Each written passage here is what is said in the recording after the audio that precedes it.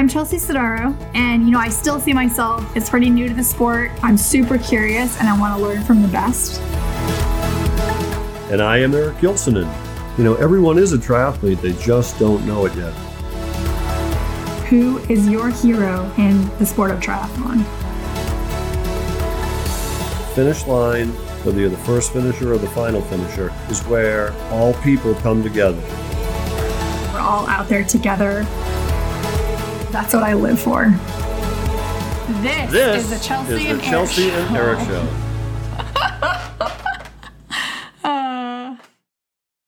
Welcome to the Chelsea and Eric show, part of the Beyond podcast series. Eric here. Well, as you may or may not have known, Chelsea recently had a baby girl, Skylar. They're both doing great, and Chelsea's even back to training, so triathlon world, be advised, Chelsea's back. But before Skylar showed up, Chelsea recorded some terrific conversations with a number of professional triathlete moms, so if you've not heard them yet, please do so. While Chelsea was doing her thing, I was having some conversations with friends of my own, legends in the sport, people who prospected and pioneered and endured and set the platform for today's triathlon world back in the day. And they really helped shape this all-consuming sport that we call triathlon. People I call friends like Dave McGilvery, early proponent of triathlon, legendary fundraiser, early Ironman back in 1980, as well as being the race director for the Boston Marathon for the last 34 years. And that's only scratching the surface. He's run the Boston Marathon 48 years in a row. Please welcome my friend, Dave McGilvery.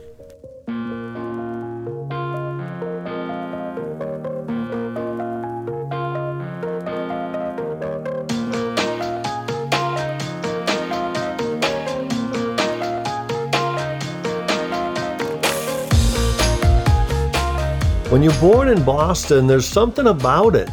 There's no getting out of it. You do not show up to the bus stop with a Yankees hat on without getting beat severely. You are a Red Sox fan. You are a Bruins fan. You are a Celtics fan. You are a Pats fan. You are a Boston Marathon fan. I thought everybody had Patriots Day in America, but we had it off from school and we watched the race. And it evolved. And sport's such a huge part of Boston. And to today be able to have a conversation with a friend of mine, a mentor, a leader, an endurance champion, the great Dave McGilvery. It's such an honor to have you here today. Dave, welcome to Beyond. How are you? Hey, Eric. It works both ways, my man. Similarly, it's an honor and a pleasure to be in your presence too. You've accomplished so much in your life and continue to. So mutual admiration society going on here. And thanks for having me on the show.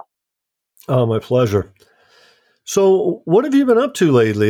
Gillette Stadium, where the Pats were playing, little pivot last year. Tell us about what you've been up to helping the greater New England area to Gillette Stadium. Yeah, sure.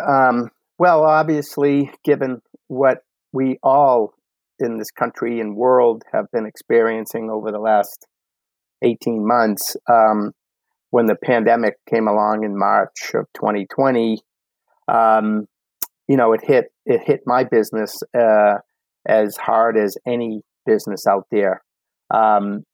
Eric, I've been putting on events, producing events, directing events, consulting on events for over 40 years. And I always felt that this industry was bulletproof, that nothing was going to take us down. And along comes this pandemic, and it proved me wrong, at least temporarily. And when all my events started going over the cliff, 35 of them in total, I was like a deer in the headlights, like, oh my goodness, what do I do? 35 events. This was going to be a banner year for my company, DMSE Sports. We had these contracts lock and loaded. We had events all over the country we were managing. And in a nanosecond, it went away. And so I went through those 5 stages that you hear about on Death and Dying. First stage, denial, this can't be happening. Second stage, anger. I was mad at everyone and everything. And then negotiating a little bit, maybe we can get through this somehow. And then eventually knowing that it's real, just kind of depressed and full of self-pity. And then eventually acceptance. It is what it is. And I said to myself after a few months of this, hey, put your big boy pants on, right? Quit being so selfish. So you lost a few road races. People are getting sick. People are dying.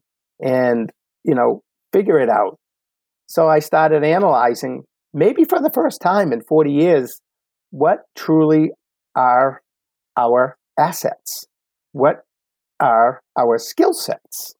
And as we're sort of drilling down on that, we asked next, are they transferable? Well, yeah, they're transferable. If we can organize 30,000 people running down the street for 26 miles, we can organize almost anything. So we started doing outdoor drive-in movie events, and we started doing outdoor graduations and renting our road race equipment to restaurants for outdoor dining.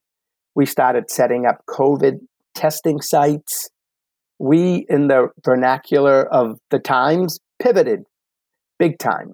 And we were able to keep a pulse, for the summer and fall of 2020. And then the winter came and it all went away. It all went away. And I was faced with the same conundrum. Now what do we do? And as luck would have it, I got a phone call from a company called CIC Health, which was commissioned by the Commonwealth of Massachusetts to stand up mass vaccination sites in Massachusetts. And they called us up and they said, we need your help. I said, what do you need? They said, we need logisticians. I said, what the heck is a logistician? They said, you're a logistician. I said, okay, I'm a logistician. Sign me up. And, they need ops guys. They need logistical people. So I said, all right. And they said, all right, we're going to stand up Gillette Stadium and we're going to have 7,000-8,000 people come through Gillette every single day. And we're going to put shots in arms and you're going to help us do that. And it was very similar to putting on a marathon.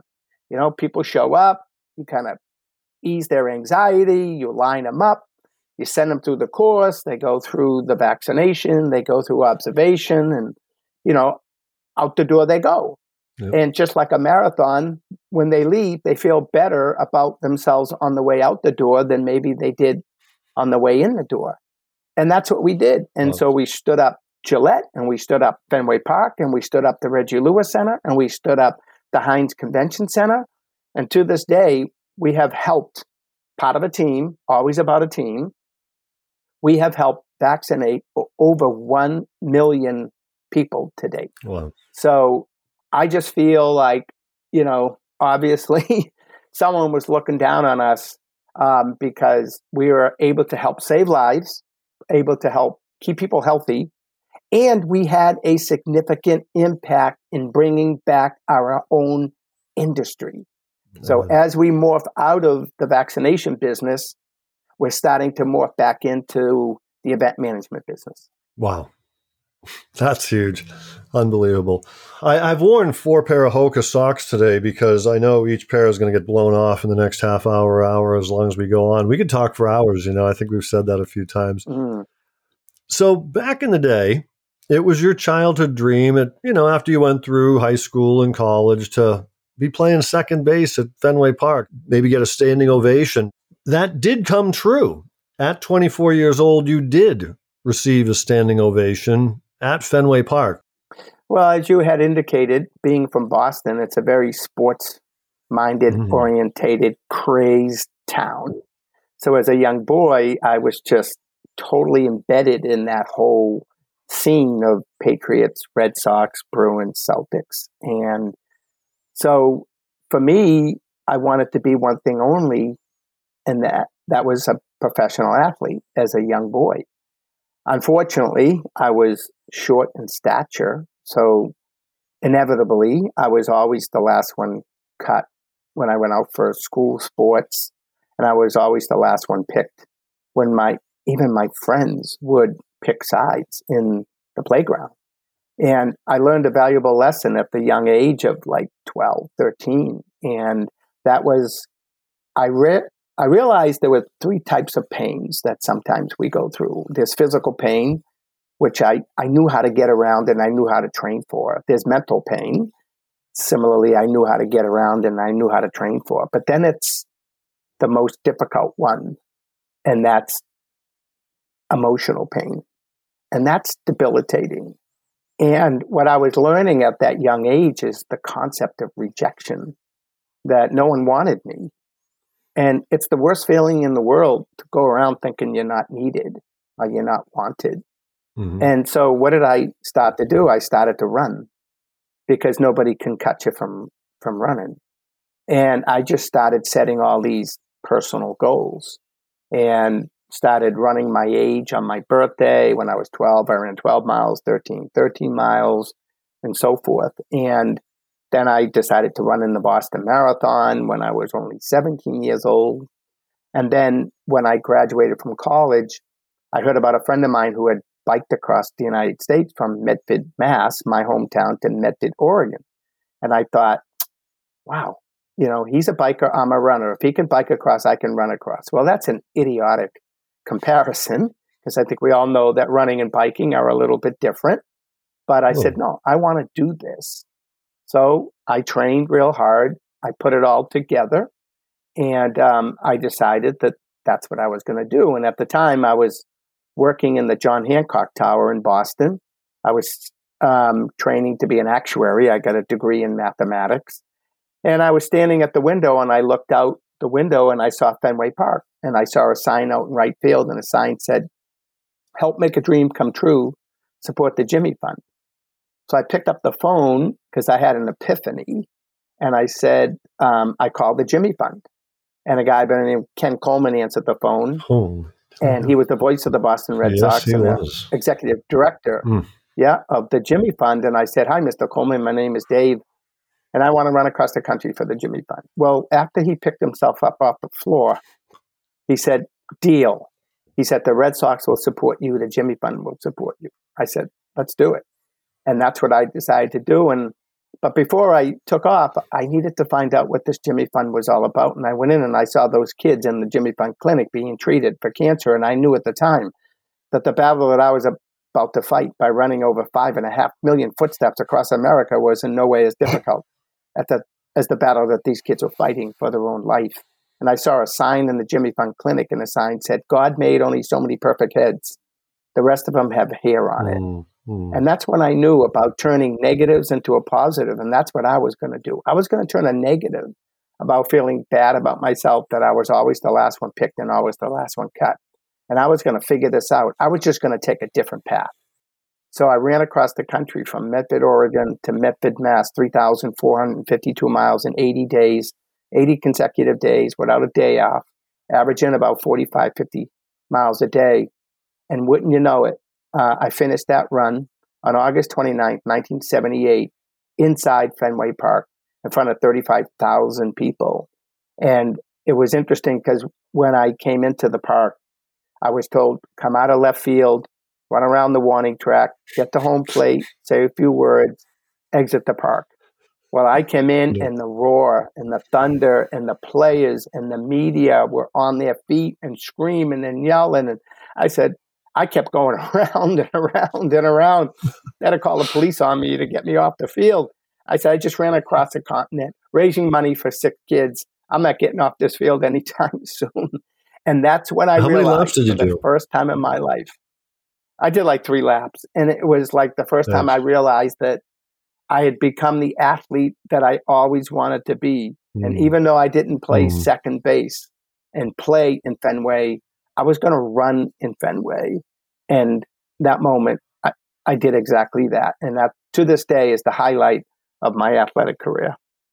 Well, and Ken Coleman, the guy that answered the phone, was the one who called you over the PA in Fenway, right, when you were coming in? That's right. He introduced me running into Fenway Park. Many a summer night on Cape Cod listening to him on the AM transistor radio. Wow. choking me up. This is great. So you've been the race director since 88, but how did you become associated with the race? Talk about that 17, 18-year-old and then your way up running it and then being asked to become the race director. Well, when I was 15 years old, I was in the garage helping my dad work on his car on Patriots Day, and radio was on, and I was listening to the play-by-play of the Boston Marathon, and a gentleman by the name of Ron Hill from Great Britain ended up winning the race, and I was pretty mesmerized by it. And, you know, the weather outside was awful, and I said, how did that guy do that? And unfortunately, just recently, a week ago or so, Ron passed away at age 82. But I remember turning to my dad, and I said, someday I'm going to run that race. And when I turned 17, a senior in high school, I decided I was going to go run the Boston Marathon. So my brother drove me out to the start, and I took off. And, you know, unfortunately, I dropped out in the hills in Newton at mile 20 and got taken to the Newton Wellesley Hospital in an ambulance and vowed to come back the next year as an 18-year-old and officially run it, which I did, and I finished. And I said on that day, I'm going to run this race every year for the rest of my life.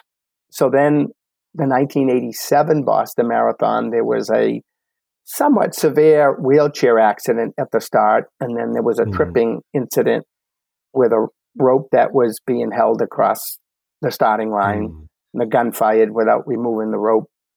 And the BAA, Boston Athletic Association, decided that maybe we need to hire someone to watch this thing a little bit closer. And I applied and got the job as the technical coordinator for the Boston Marathon in 1988. And I kid people by saying all I did was remove the rope at the starting line and put a human chain of volunteers there, and I've had the job ever since. But yeah, that's how I eventually got involved with the Boston Marathon in 1988. And then in the year 2001, they changed my title from technical director to race director. And, you know, I obviously got involved in more than just the start, the entire event, and have been involved in that capacity now for the last 34 years. But after 15 years of running in it during the race itself, noontime start, and get offered the job to help direct it, I had that proverbial conundrum again of what do I do? Do I run in it or do I help run it? And I just, even though I made a commitment to run in it, I couldn't see myself passing up on this opportunity to help direct it. So I just took the job and I said, I'll figure this out somehow, some way. And I was standing at the finish line that year and everything was going really well. Start went off great. And I was high-fiving all the runners. But deep in my gut, again, being full of self-pity, you know, I realized I hadn't run it. And I tapped a state police trooper on the shoulder and I said, "Officer, you do me a favor." He said, "What?" I said, "Will you drive me back to the start?" He said, "Why, did you forget something?" I said, "Yeah, forgot to run." So he drove me back to the start at 8 o'clock at night, and I ran the whole thing by myself, finishing at 11 o'clock at night, dead last. And as you so well know, because you've done it with me the last few years, I've done it that way for the last 34 years, been the last finisher of my own race, which is fine. My motto in life has always been, it's my game. So it's my rules. This is the way I can do it. And even though we only have 4 official waves of the Boston Marathon, I consider when I start with my friends, including you, Eric, that's the 5th and final wave of the race. We just start a little bit later than everyone else, finish later than everyone, but we get the job done on Patriots Day. And, you know, my hope is I'll do it again this October when the marathon happens, and then do it one more time next April, which will be my 50th consecutive Boston Marathon. So I'm looking forward to that. Well, I hope to be with you stride for stride in both of those. It is amazing because we were laughing. It's the first time, at least for me, the police were escorting me somewhere, and it was a good reason. Oh my, that's another story. So in 2013, there was the bombing, and 260 people, unfortunately, were injured. 3 people died, one of which was Martin Richards. Just talk about that and, just the effects of that and MR8. Yeah, so the year before was 2012. It was the hot year. It was an inferno. It was awful. We treated 2,200 people. We sent 250 people to the hospital. So 2013 came, and I was like, we can't have another year like last year. And woke up that morning. It was glorious. It was perfect. This was going to be a great day. And it was. I mean, the starts went off perfectly. What was interesting about the start of that race was I had a 26-second moment of silence for the 26 victims of the Sandy Hook massacre.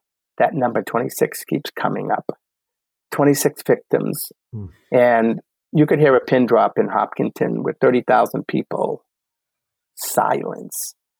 And little did I know that only a few hours later, 26 miles away, we would be experiencing our own tragedy.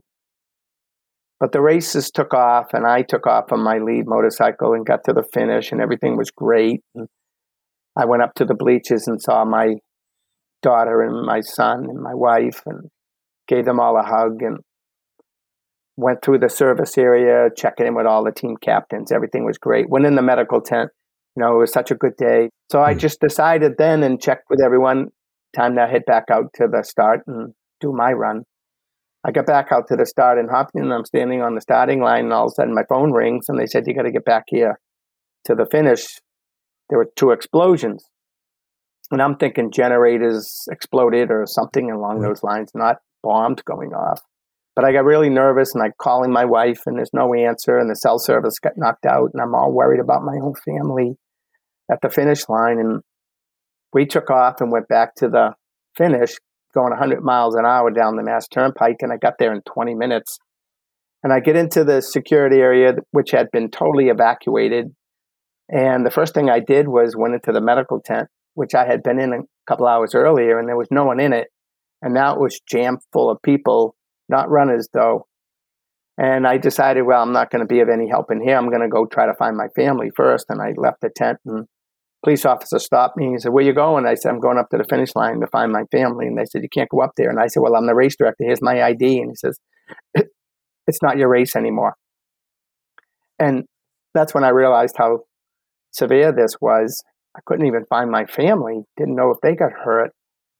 So then I decided, okay, I have to help the 6,500 runners that got stopped. And on and on and on it went the day. But, knowing later on that 3 people were killed right there at the finish line, and one being an 8-year-old boy, Martin Richard, knowing that Martin was on one side of the street and my 8-year-old son was on the other side of the street sitting in the bleachers, and he saw everything. And when I eventually got home a couple of days later, my son, Luke, come up to me and gave me a hug. And he said, Dad, I never want you to direct that race again. And here's my own son associating my job with danger. And I guess he was right. It was dangerous. It's a new world. But we recovered. Boston Strong. People decided they weren't going to, let this get in their way. We're resilient. And about 3 months later, my son comes up to me again. He says, remember I told you I never want you to direct that race again? I said, yeah, Luke, I remember. He said, you know why? I said, why? He says, because I want to direct it. And he had recovered. And it just made me even more determined to come back in 2014. And we did. And it was epic. And we persevered. And we took back Boylston Street. And we took back the finish line. And American wins in the name of Med Keflezighi. And he wrote the names of the victims of the bombing on his bib number and crosses the finish line. And this whole day was epic. And we had recovered. And we had shown that we will not be denied our freedom, our running freedom. And, and so a lot of lessons learned from 2013 and 2014. And I've always felt that the comeback is always stronger than the setback. And such was the case that day. Let's talk about how did you hear about Ironman and then showing up solo to Oahu in 1980. And what was your first Ironman experience like, the original course? Yeah. Like a lot of folks, I had read about the Ironman in Barry McDermott's article in the May 1979 issue of Sports Illustrated, where Tom Warren had won the year before in 78. And I just was mesmerized by it. And I had, again, run across the country. So I had this sense that maybe I can do this. Of course, I wasn't a swimmer by trade or a cyclist. I was a runner. But I always felt that we are all born triathletes. Yeah. Because as kids, we all swim in the pond or in the lake or in a pool. We all bike around the neighborhood. We all run around our backyard. We just don't necessarily think about putting it all together and calling it one thing called a triathlon. So I did know that I could get this done if I worked really hard and trained for it. And so I did. And I went over to Oahu, and I remember walking in the door of the Nautilus Fitness Center, owned by Valerie Silk and her husband at the time, Hank. And the first question they asked is, okay, everyone, hope you have your support team with you. I was like, huh? I don't have any support team. I'm here alone. Well. They said, well, there's no water stations out in the course. There's no directional signs. There's nothing. How are you going to get through 112 miles on the bike in a marathon? I said, I don't know. And so they threw a phone book at me and they said, call someone. I said, really? He goes, yeah, you're going to call someone. I said, all right. And I started rifling through names, and I found a gentleman who was a Navy SEAL stationed at Pearl Harbor. And I said, hey, I'm desperate. I need a support crew. I'm doing this thing called the Ironman. And he agreed to do it. And him and his young daughter. And they came by my hotel in a little, small, tiny Honda Civic and picked me up. I threw my bike on the roof, rolled down the window, and put my arm out the window to hold the bike onto the roof as they drove me to the start, which was done in the Ala Moana Canal, because they had been experiencing some hurricanes and stuff the days before. So the initial swim venue got knocked out. So what they did was, the first thing they did was they weighed us in on these bathroom scales, because they said if you lost more than 10% of your body weight during the course of the event, they were going to yank you from it. I was like, what? Okay. So they weighed us in at the swim start, and then they weighed us in at the bike finish, and they ended up weighing us 2 more times on the run. Funniest thing in the world, like you pull up to a station and you got to wait in line. You got to wait in line to get on a scale for them to weigh you, and then they would radio to each other what your weight was and do the math really quick to determine whether or not you're okay to continue. It was funny because a friend of mine actually went out with me. He was competing in it. This guy epitomizes the Ironman. He can bench press 500 pounds. He's done 1 million marathons, and he eats everything in sight. And I just recall during the race, him and I going back and forth on the bike. And as I'm looking towards him, he's eating all kinds of food. He's eating cupcakes and Twinkies and fiddle faddle and Fig Newtons. And he literally got on the scale and he gained weight. So while the rest of us were losing weight, he gained 5 pounds during the entire Ironman. Crazy. But I ended up finishing 14th overall out of 108 of us. And you had Dave Scott won it for his first year, and his dad, Vern, and mother, Dottie, were out there in the car supporting him. And you had John Howard, world-class cyclist, and Bob Babbitt was in the race, and a whole bunch of those folks. We didn't know each other, of course. It was just down and dirty. No aero bars, no power bars, no nothing. just get out there and bump and grind your way through the darn thing. So I was able to get it done. And that was my first experience at Ironman. And that was your first triathlon? That was my very first triathlon. There weren't any triathlons in the U.S. other than San Diego with, some of those races, Tugs Tavern and whatever races were going on in California, but there was nothing out east here. So you said you didn't have much of a swimming background as you were a runner. And how did it go from being a kid swimmer to 2.4 in 1980? Yeah, again, it was one of those things where I did it recreationally, not competitively. But, I would always try to challenge myself swimming across lakes and ponds and whatnot. I even got to the point where I sort of had this sense that I wanted to attempt to swim the English Channel. So I trained and trained and trained to swim the channel. And I went over to England, to Folkestone, England, with a friend, Ron Kramer. And Ron helped me, with the whole effort.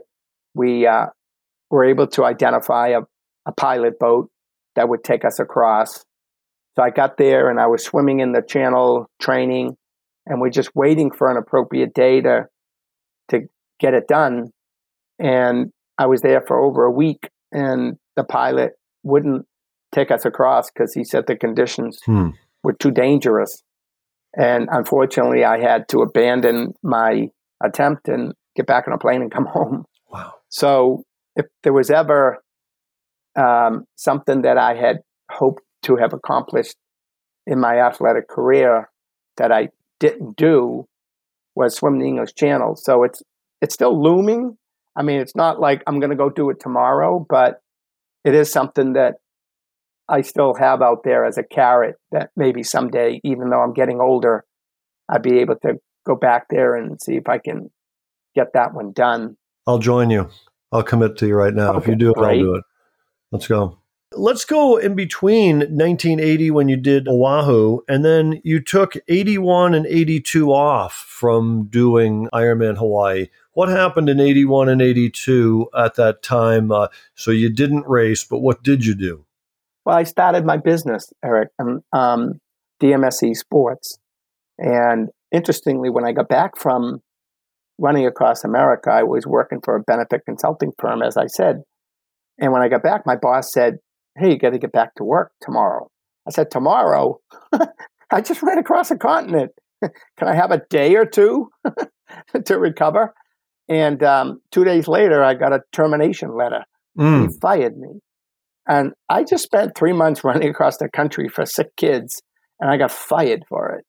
And to be honest with you, it was the best thing that ever happened to me, because I finally realized that, maybe I didn't want to pursue what I was pursuing, and I wanted to pursue something different, something I was more passionate about.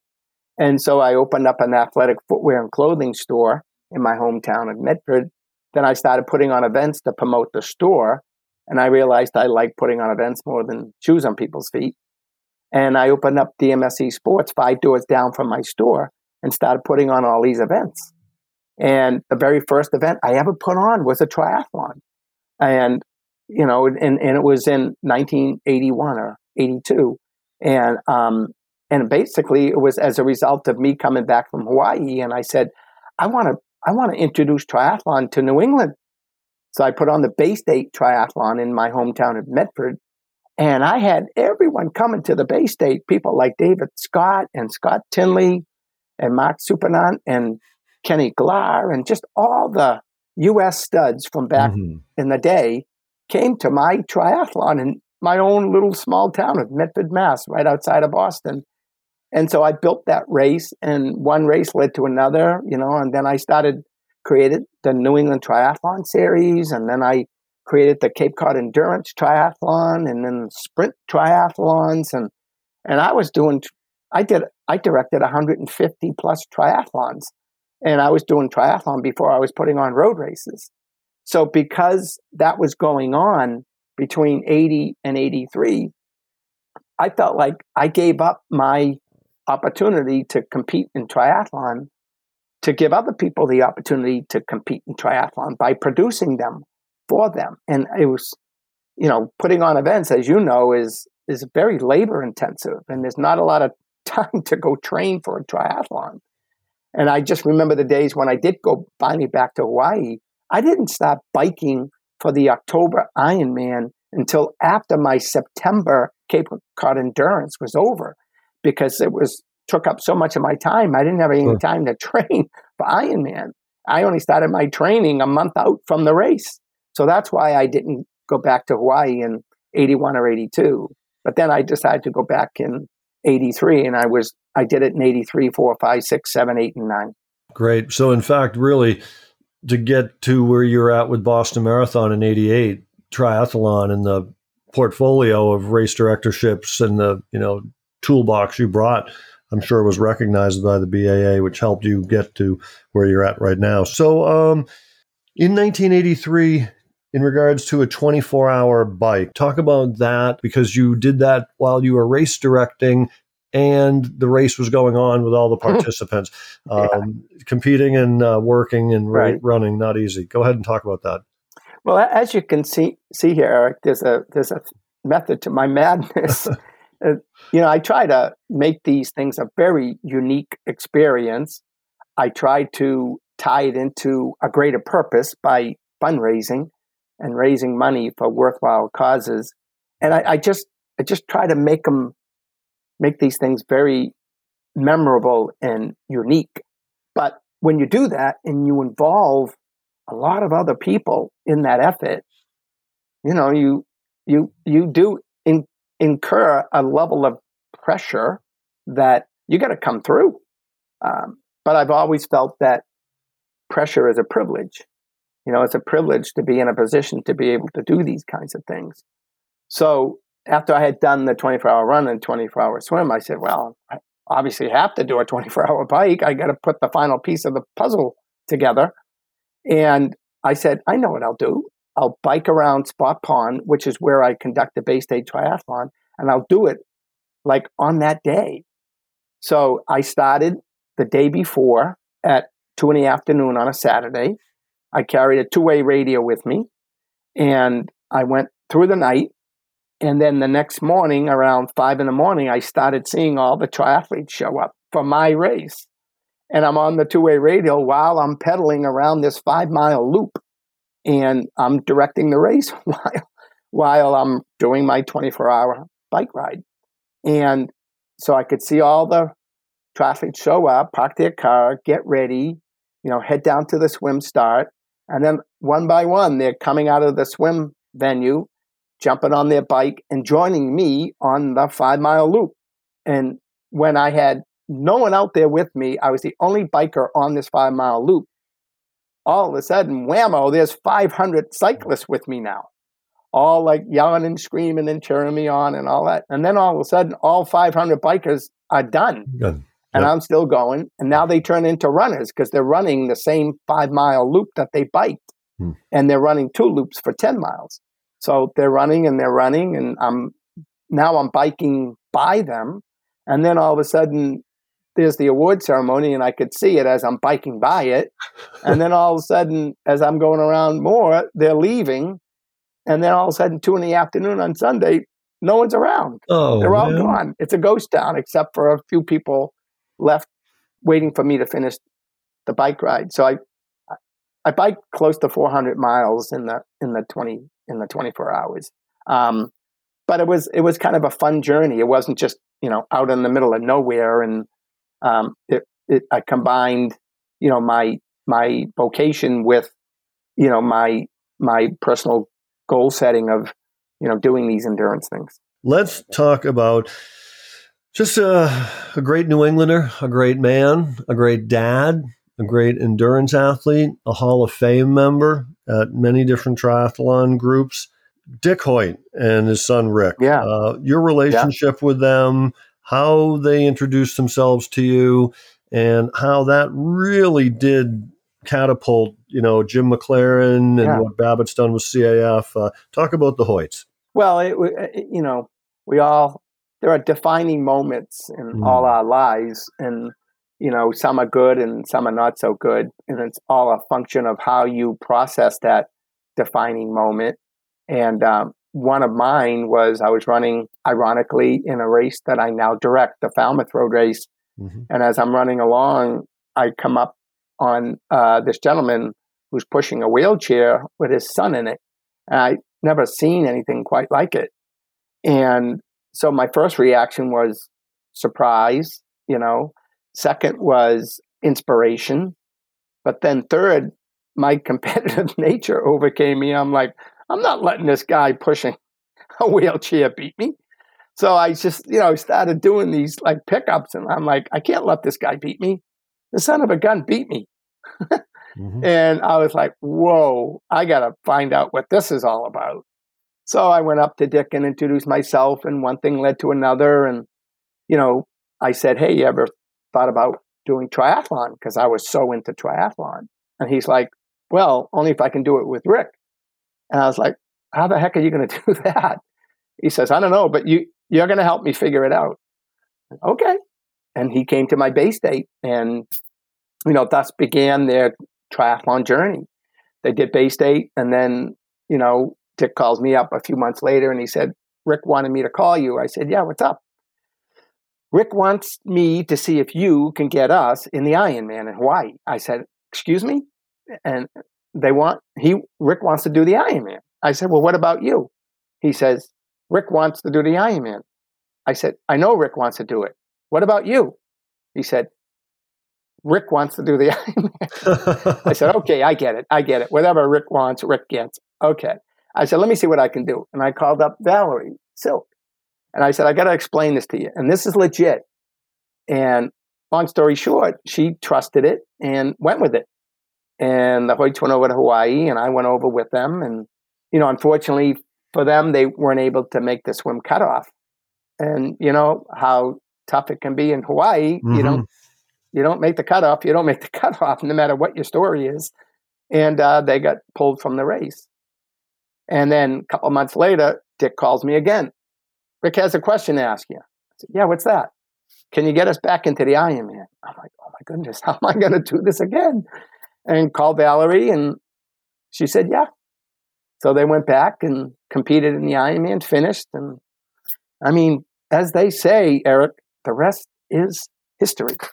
And they went on to do triathlons all over the world and get inducted into the Ironman Triathlon Hall of Fame.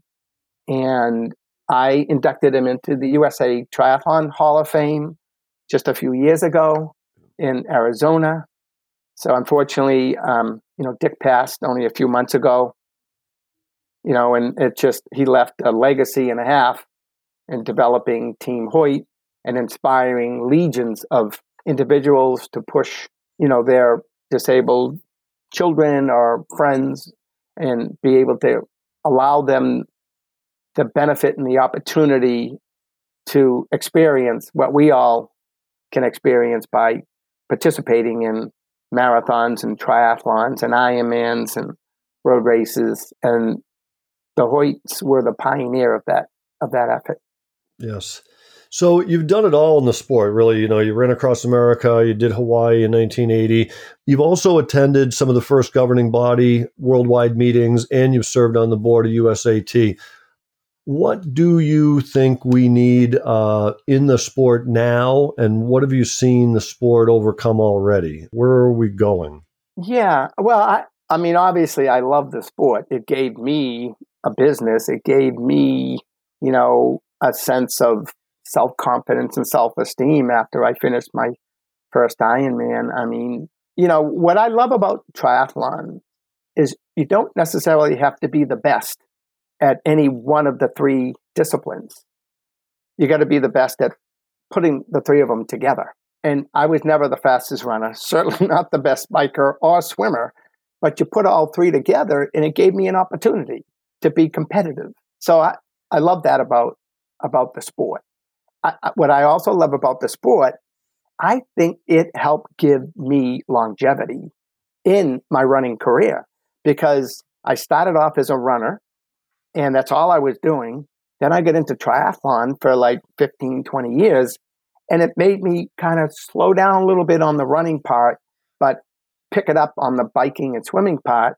So the whole diversity of, cross training entered this sort of my world. And it helped prevent me from getting injured. And I'm 66 years old now. And I've run 150,000 miles and done 9 Ironman triathlons and run across the country a couple of times and done all these crazy things. And I'm solid. Knees are good, hips are good. And a lot of friends of mine, they have artificial knees, artificial hips. I mean, those people who I ran with back in the 70s and 80s, they're not even running anymore. And I'm like, my goodness, I am so fortunate to be able to continue to do this stuff. So that's what triathlon gave me. But from a business perspective, I went over to Avignon, France in 1989 and was part of the first World Congress and helped Les McDonald and Carl Thomas and Jim Curl and all those guys way back when, Mike Gilmore, helped get the sport into the Olympic Games. So I triathlon was my life. I was representing some of the best triathletes in the world. The Mike Pigs and Karen Smyers and Dave Scotts and Aaron Bakers and Scott Molinas and Garrett McCarthy's and Howard Robinsons and all these people that most people today probably wouldn't even recognize. Started a newsletter. I opened up a triathlon store on Cape Cod with Mark Serpenant's dad, Mike Serpenant. I had a triathlon store. I mean, the list goes on and on and on. Triathlon was a way of life back then. Now, not as much. I'm not that heavily involved in it anymore. I've sort of passed the baton off to other people to sort of, navigate through the triathlon world. But I want to go back to Hawaii one more time to do my 10th Kona race. I am getting older, not older.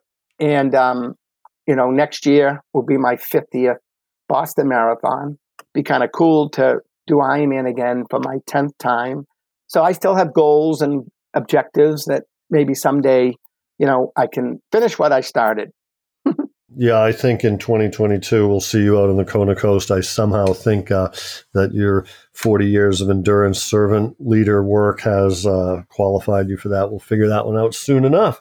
Okay, so favorite mantra or saying?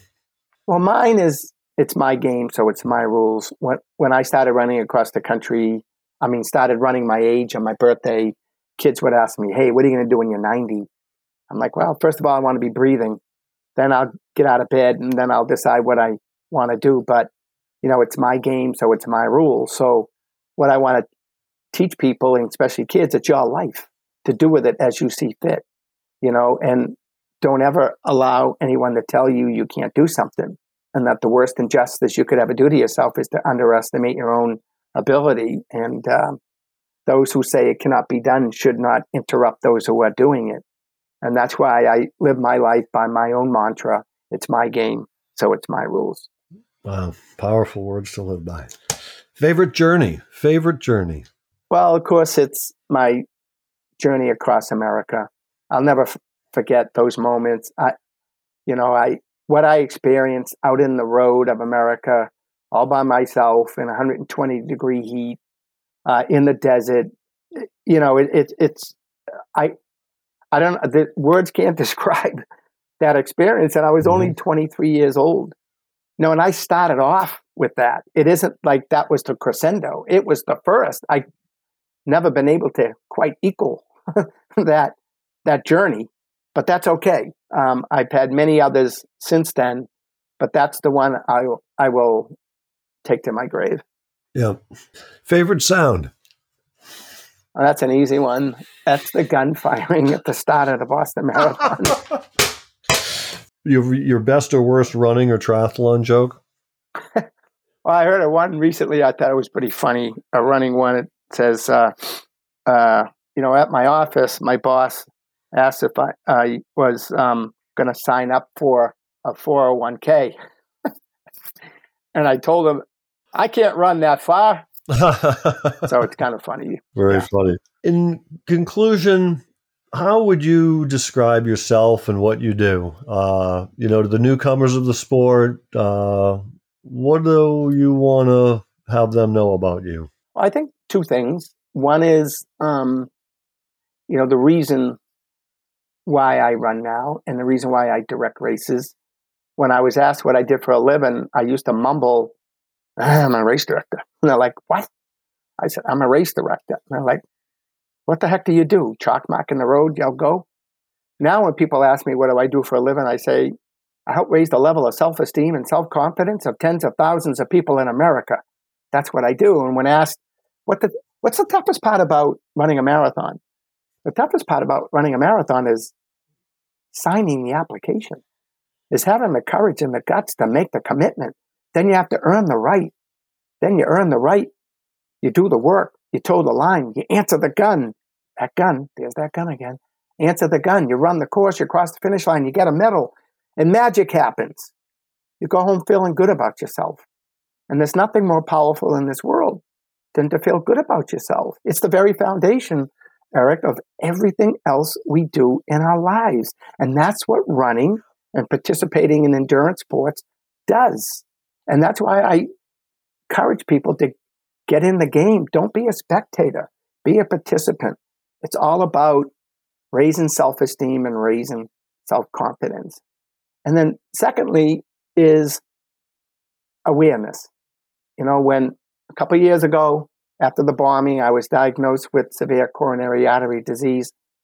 And I remember talking to my doctor, and when he diagnosed me, I said to him, zip it up. He said, what? I said, don't tell anyone. Don't tell anyone you're ill? No. Why? Because it's a ding in my armor. Like, I don't want anyone to know I'm ill, because I learned a valuable lesson that day that just because you're fit doesn't mean you're healthy. I always thought it did. Those of us who do endurance sports, we think we're invincible. Well, guess what, McFly? You're not. None of us are, right? And we have to pay attention. And I said to the doctor, how do you think this happened? Was it genetics or was it self-inflicted? Probably a little of both. For me, I broke some of the rules. I thought if the furnace was hot enough, it'll burn, that I could eat and do whatever I wanted. Wrong. I always thought sleep was overrated. I didn't need that much sleep. I wanted to get the most out of every day. Wrong. I thought, I could overcome stress, but stress can add to, this physical illness. I didn't realize that. It all came to a head. I had severe coronary artery disease. So I said to my doctor, I said, I got one question to ask you. He said, what? I said, is this reversible? He said, depends. I said, depends on what? He said, depends on the person. I said, well, you're looking at him. What about me? He said, you and your discipline, I think you can overcome and you can have an impact on your own illness. I said, well, sign me up. So I went on a tear and I changed everything. I was on the road to not making it. And I said, I gotta fix this mess. I created it. I need to fix it. I reversed my severe coronary artery disease by over 40%. Went Wow. back to Hawaii, did the Ironman again. Yes, you did. Then, long story short, that was 214, 215, 16. I was feeling great. 217, I got the opportunity to do the World Marathon Challenge, running 7 marathons in 7 days on 7 continents. I said, sign me up. I went, did the World Marathon Challenge. Came back, and that was in January, February of 2018. Came back, and all of a sudden I could feel this discomfort in my chest again. Went, had another angiogram. The doctor said, you have 90% blockage in your main artery. I said to him, well, what are my options? He said, well, your options are we can do nothing, but you have to live a sedentary life. I said, cross that off. He said, we can stent it, but it's near your heart. It could be very risky. I said, cross that off. He said, oh, we can do open heart surgery. I said, you're not cutting me. Cross that off. He says, well, you've run out of options. I said, well, okay. I have one other question. Well, there's this little race in April in Boston. I've run it a few times. What do you think? Gave me the best possible answer. He didn't say, yes, you can, or no, you can't. He said, I'd be extremely disappointed if you couldn't do it. It gave me that one little word we all need, especially in today's day and age, and that's hope. It gave me hope. I said, okay, let's go. I had open heart triple bypass surgery. 6 months later, I'm crossing the finish line of the Boston Marathon with you, Eric, with a bunch of friends, with people who did the 777 with me, with great. My son, Luke, and with this little boy, Jack Middlemiss, who had a heart transplant. At the same time, I was going through a triple bypass, and all of us crossed the finish line together. And it was the most meaningful marathon of my life. Not because it was the fastest or because it was number whatever. It was just that, as I said, the comeback is always stronger than the setback. And such was the case again. It was the case in 2014 after the bombing, and it was the case personally for me in that year in finishing the Boston Marathon after having open heart triple bypass surgery. So what I'm leaving everyone with here is awareness. There's a public safety campaign in Massachusetts. It goes like this. If you see something, say something. My campaign is if you feel something, say something. Don't be so anal to think that you can blast through anything. If you feel it, do something about it. Many, many people have written to me since then, said, I heard about your situation. I knew if it can happen to you, it can happen to me. And I've always felt that sometimes the most fit athletes in the world are the most vulnerable. And so these people say they went into the hospital, got checked, left the hospital with 3 stents, and they say, you saved my life. I said, well, I didn't save your life. You saved your own life, but I get it. So now it's a mission to make sure that people take care of themselves. Yeah, that's great. End of story. Yeah, that finish line was great with little Middlemiss man wrapped in that red down jacket, and your sisters with the Dave's Night Run banner, and your brother Bob being part of the SAG with Ron. Great family at the finish line. Well, Dave, it has been an extreme pleasure and honor to call you a friend. Thank you so much for everything you've done for me, for my career, for all the endurance athletes that have that medal with the unicorn on it. And just thank you so much. And we look forward to seeing you in Boston in October and April in 2022 as well. Thank you, Eric. And like I've always said, it's a team effort. Can't do it alone. There's no such thing as an individual accomplishment in life. And you're part of that team. And I appreciate you and all the folks listening. Good luck in your endeavor. And again, take care of yourself. Thank you, Dave.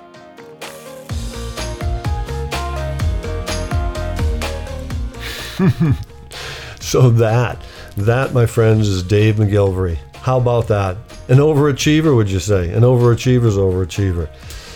I've known Dave a long time, since the 80s, and it gives me great, immense pleasure to be able to introduce him to people so that they can get to know him as well.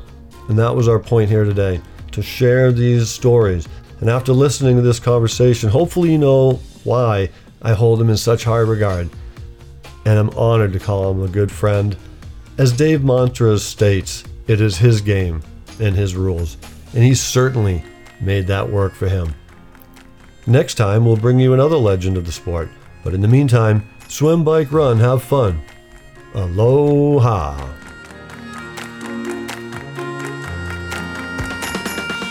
Thanks for listening.